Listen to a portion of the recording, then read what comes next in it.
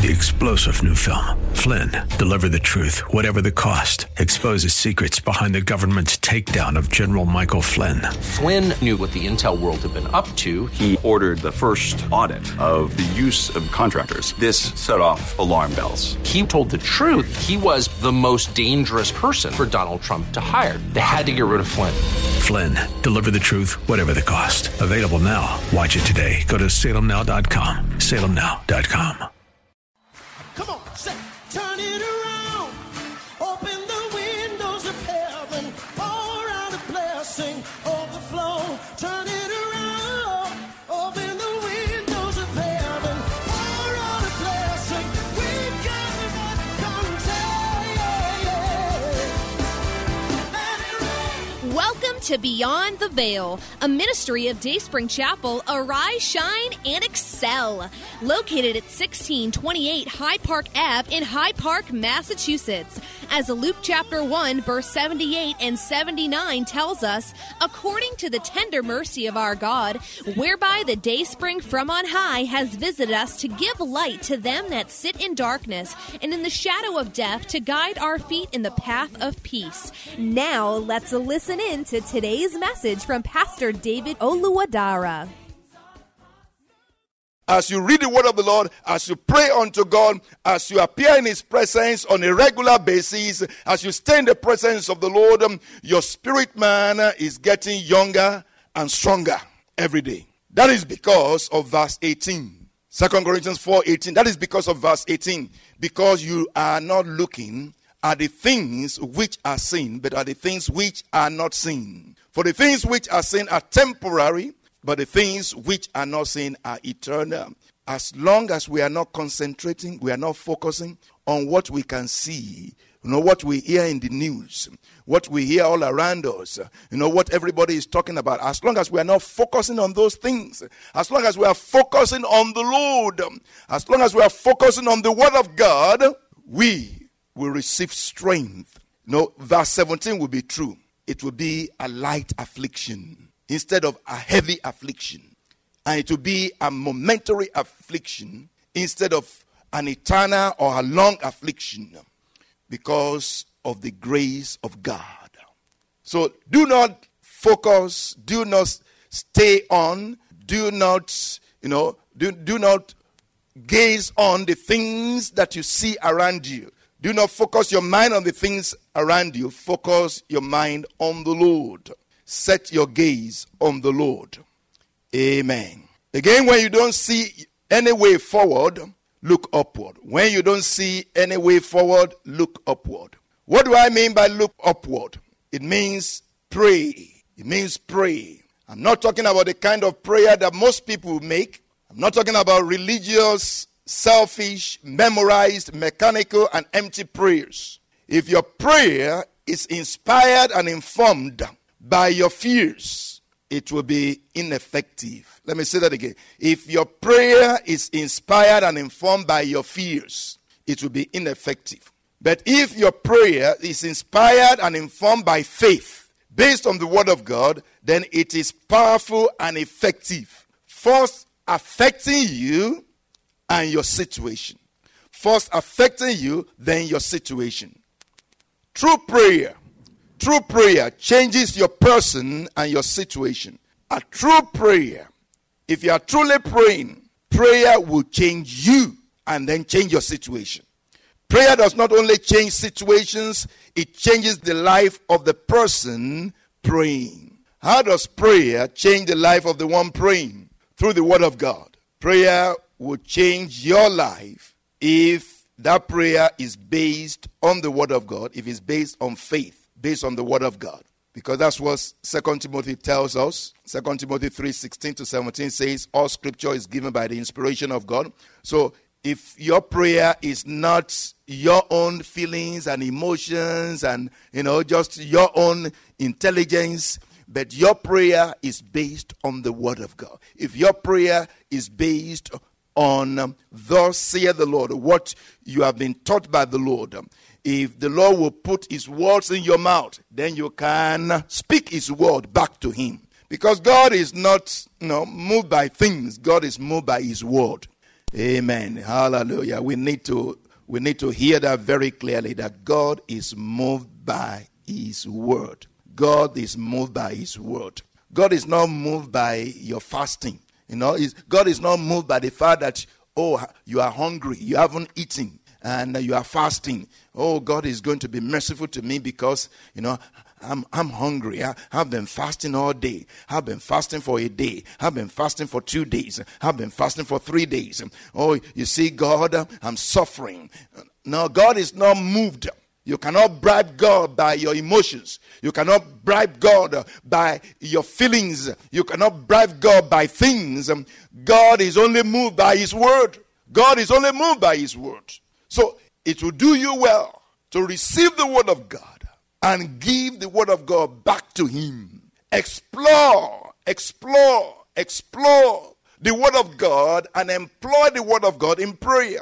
Explore the word of God and deploy the word of God in prayer. You will do well. Amen. We're talking about divine progress in his presence. Divine progress in his presence. Making progress in the pandemic. Making progress in the time of trouble. In the time of crisis. How do you make progress in a time of crisis? In Exodus 33, I believe we have, you see, this was when Moses and the children of Israel did not know what to do, because God has said to them, you are on your own. You can continue your journey by yourself. God said, you are on your own. You can continue your journey by yourself. I cannot go in the midst of you because you are stubborn. You are stubborn, and I don't want to destroy you. So I'm not going to go in the midst of you. You just go ahead. You are on your own. Go by yourself. I'm not going to go in the midst of you. The scripture says that the people mourned. They cried. They were sad. And Moses was not happy either. But Moses prayed. In Exodus 33, verses 12 and 13, Moses prayed. Then Moses said to the Lord, see, you said to me, bring up these people, but you have not let me know whom you will send with me. Yet you have said, I know you by name, and you have also found grace in my sight. Now therefore, I pray, if I found grace in your sight, show me your way, that I may know you, and that I may find grace in your sight. And consider that this nation is your people. Moses' prayer was not, okay, if you won't go with me, just show me the way. Because that's what God said. No, I'm not going to go with you. You can go. So you will think that Moses would just say, okay, if you're not going with us, just show me the way. Show me the way, and I will be fine. Moses knew that the problem was not that he did not know the path forward, but he did not know the person who knew the path forward. And if he knew the person, he would know the way forward. Let me say that again. Moses knew that the problem was not that he did not know the path forward, even though he did not know the path forward, but that was not the problem. That was not the main problem. The main problem was that he did not know the person who knew the path forward. If he knew the person, he would know the way forward. It's not so much of what you know, it's who you know that matters. Amen. Hallelujah. It's not so much of what you know, is who you know that matters. And it also follows that it's not so much of who you are, it's more of whose you are. Remember when Moses said, me going to Pharaoh, going to the palace to confront Pharaoh, to tell the king to let the people go? Me? I can't do that. I'm too small for that. Me? That's a powerful king there. I lived in the palace. When I was in Egypt, I lived in the palace. I know that this man is powerful. So you are sending me there. When God was sending him there, Moses said to God, no, I cannot go. I'm a small man. I'm not powerful. I don't have a whole nation behind me.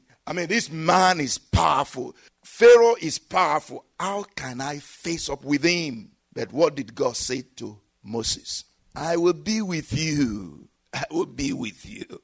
Amen. Moses was thinking of himself, who he was. He was not thinking of whose he was. So it's not so much of who you are, it's more of whose you are. And of course, the person that owns you, or the person that you belong to, if it's the Lord, He will not leave you the way you are. He's going to change you. Amen. But he does not say, because you are like this now, I don't want you. I can't use you. No, he's going to take you the way you are. He's going to begin to use you the way you are. He's going to do amazing things through you the way you are. But he's not going to leave you the way you are. And don't begin to think that because he's using you the way you are fine and wonderful and you don't have to do anything, you don't have to change. And let's listen to the answer to that prayer of Moses. God's answer to that prayer. You see, they needed a way forward. And Moses prayed the prayer and say, show me your way that I may know you. Show me your way that I may know you. I mean, if you just look at that prayer, you'll be like, this prayer has nothing to do with what was happening. That's what you will say. But if the Spirit of God is inspiring your prayer, it will be on the note. It will be, it will be right on the matter. And God's answer to that prayer was also so interesting. It's like, is that really the answer? God's answer to Moses was not, Moses, you want to know my way? Okay, this is my way. Here it is. That was not God's answer. Oh, you want to know my way? Okay, come, let me show you my way. Here it is. This is my way. That was not God's answer. God's answer was, my presence will go with you and I will give you rest. My presence will go with you and I will give you rest. Oh, may the Lord help us, because many times we will pray to the Lord and the Lord will give us an answer and we will be like, is that the answer? What does that mean? Is that all you want to say? I mean, I thought you would have done this. I thought you would have done that. Was not that the case with Naaman? Naaman went to Elisha and said, heal me of my leprosy. And Elijah said, go and wash in the pool. Go and bathe 7 times. And when they told the man said, is that what he would do? Just tell me to go and wash in a river, in River Jordan. That river is dirty. I mean, there is a better river. There are better rivers in my place. But a servant of the Syrian officer, Naaman, told him, just be obedient. Just go and do what the man of God said to you. Amen. So many times, the answer to our prayers will be like, no, this is ridiculous. I mean, how can God tell me to do that? This is what I'm asking. And look at what he's telling me to do. God said, my presence will go with you and I will give you rest. Hallelujah. We hope you have been blessed by today's broadcast. Come worship with us at Dayspring Chapel, located at 1628 High Park Ave in Hyde Park, Massachusetts. Again, that's 1628 High Park Ave in Hyde Park, Massachusetts. Sunday worship is at 1 p.m., Bible study and prayers on Wednesday at 7:30 p.m. You may contact Pastor David for prayers or counseling at 857-266-0778. Again, that's 857-266-0778. Until tomorrow at this same time, Monday through Friday, arise, shine, and excel.